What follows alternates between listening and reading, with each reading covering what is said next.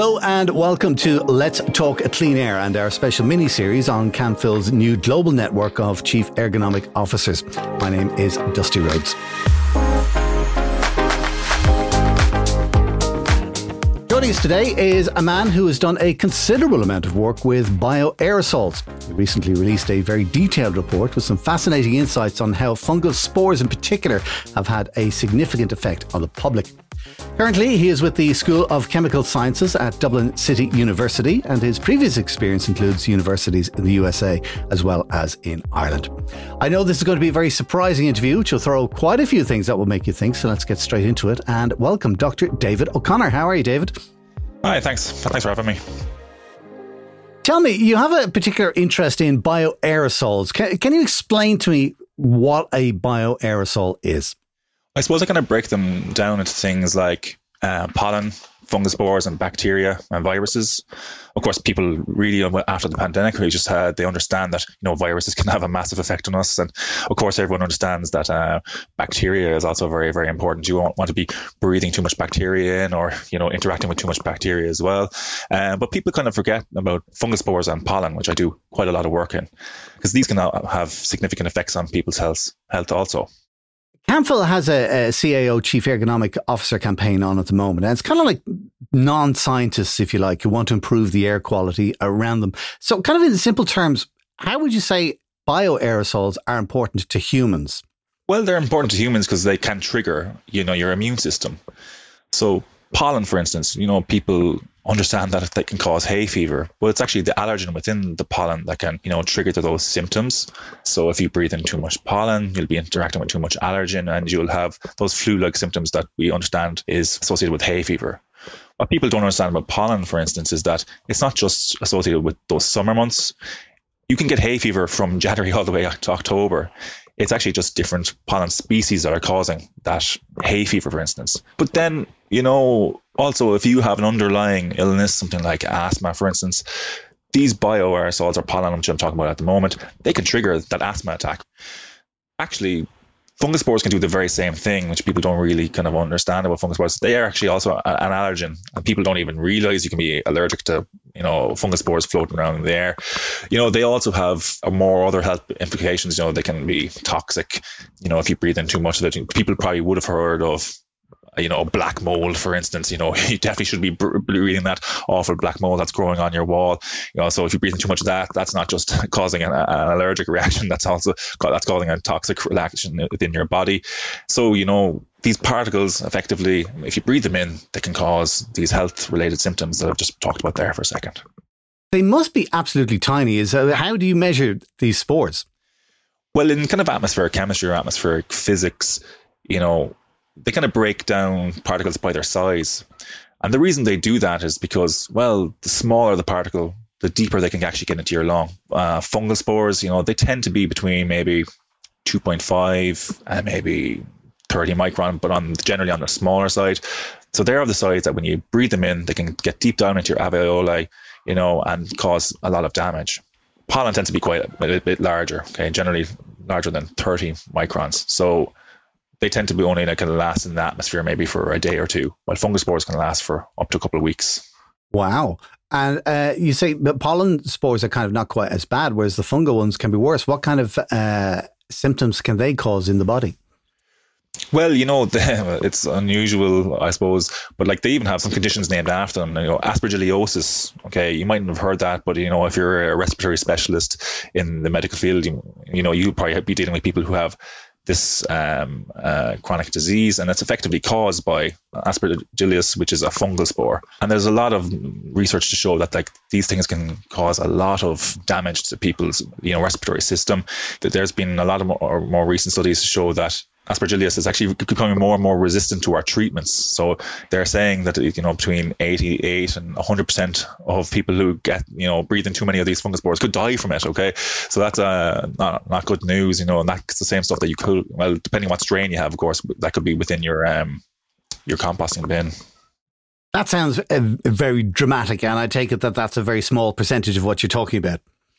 Yeah, it's an absolutely tiny percentage of it. But I suppose the reason I even bring it up is that, people they don't really know that fungus spores are and can be a problem. The fungus spore infections cause more deaths than malaria every year, for instance. Again, they just like I said with pollen, they can cause massive issues with people with asthma. Okay, so these are things that we should know about them, and we should know how to mitigate their potential to affect us.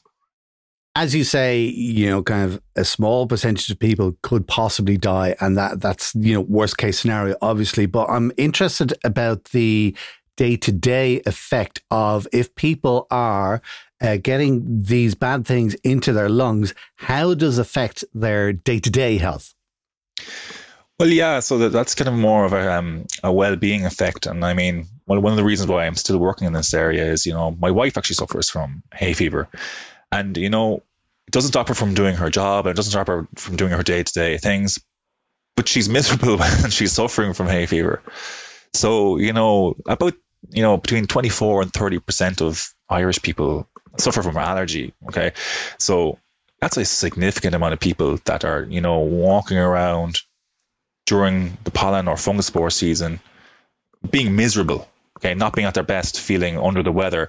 And unlike a lot of countries, around Europe and around the world, Ireland doesn't really understand, the concentrations and the types of pollen and fungus spore that are just floating around in our atmosphere.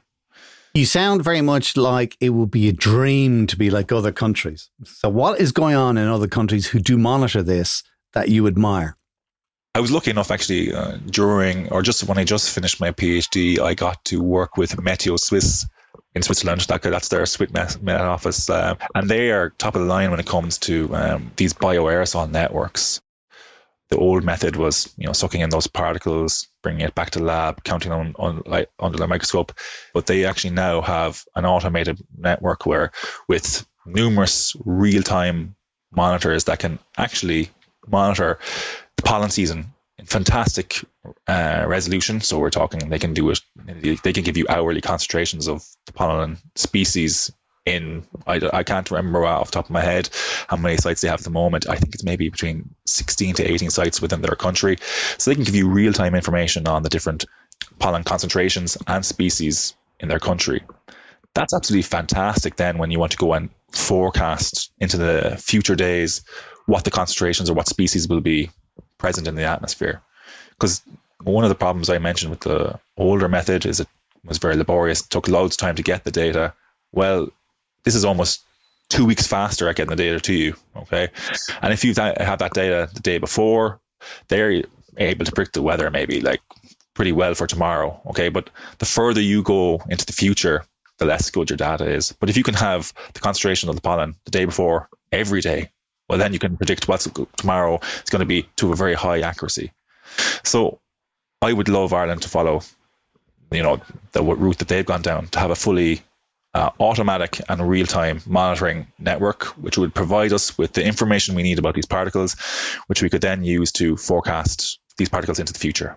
So tell me then, why is a forecast important? Well, just like if you want to have a forecast for the weather, for instance, if you know it's going to be raining tomorrow, you can bring an umbrella, you can wear a coat. If you know there's going to be a high concentration of a pollen species that causes you to have symptoms tomorrow, well, there's some ways you can mitigate that. Okay, you can take your antihistamine, but you can take it the night before. Okay, that'll probably give you even a better night's sleep because they make you groggy, and that's kind of why you probably don't want to take it just in the morning when you know that there's going to be high levels of pollen, or when you've already interacted with high levels of pollen. Because, yes, the antihistamine will stop those hay fever symptoms, but you'll be groggy and you won't feel at peak health, or again, your well-being will be affected. Another thing, okay, you say, well, you can get around that. I can just take an antihistamine every day.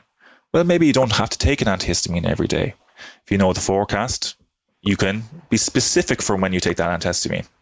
And again, if you know when there's going to be high levels of pollen or a specific pollen that affects you, maybe you could, mitigate your interaction with it. Okay, maybe you don't go for a run during the middle of the day, even though it's a lovely day, because there's going to be a high pollen count and you know it's going to cause you a problem. Maybe you do it in the afternoon or evening time instead.